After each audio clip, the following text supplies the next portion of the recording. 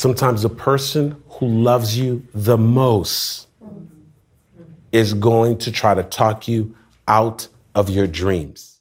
That's Andy Henriquez, and this is the Depression Detox Show.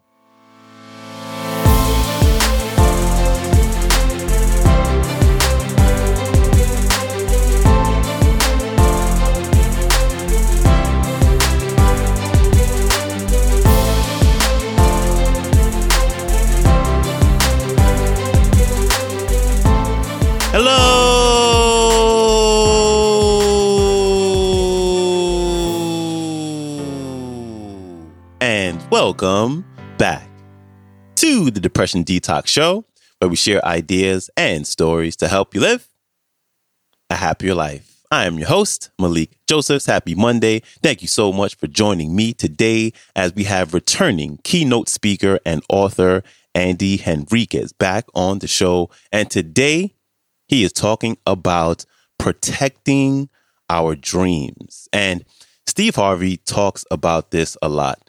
And I've witnessed this in my own life. And what typically happens is when you have a dream or you have a big goal and you tell it to the people who are the closest to you, they typically put it down. They try to poke holes in it and they claim that they're really looking out for you. But what they're really doing is protecting themselves. They're protecting themselves from the fear of losing you. Sometimes they are protective or they're fearful that they themselves have to change or deal with the disappointment of them not being able to or willing to change while you're going through your new journey of what it is that you want. And just the other day, I was listening to an amazing talk by Sarah Blakely, the founder of the billion-dollar company Spanx. And in her talk, she mentioned the same thing. And she said that she kept her dream a secret from everyone for several months. And she said nothing to no one until the actual physical prototype was designed. And now it is, maybe because of it, it's a billion-dollar company because no one shot her dream down prematurely. So whether it's well-intentioned or not, people would much rather you stay the same. And so in many cases, it's probably best to keep your dreams to yourself until you're absolutely certain that it's the right time. Here's Andy Henriquez. Enjoy. My daughter's 2 years old right now. And so at our church, we serve at the church as greeters. And at that time, pretty much everybody in the church knew us because as soon as they walked in, my wife and I greeted them. When we had my daughter, when we finally decided to come back to church, we had this stroller, but over the stroller, we had a net. That's right. We had a net. The purpose of the net is to really be able to keep flies and things away and bugs away. But when we went to church, we put the net over. There's no flies and bugs in the church. But we had a baby. The baby is not ready to be handled by that many people. And so there's well-intended people and they're going to want to touch the baby.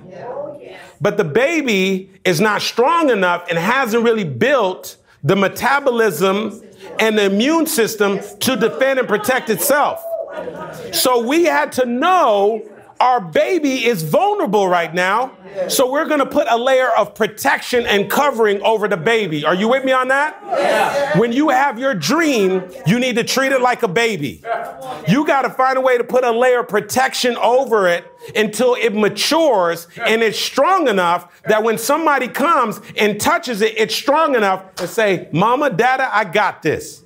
You want your dreams to be big enough to off-fight and offset the naysayers and the people who are coming to attack it. Anybody heard of a man by the name of Tyler Perry? Yes. Tyler Perry in, I believe, 2011 was the highest paid man in entertainment. When Tyler Perry was trying to get his first play off the ground, and he took his little bit of savings from his tax return and he put on the play, He was expecting about 1,000 people to show up, and he had a handful of people show up, and he knew every single one of them. It didn't work out.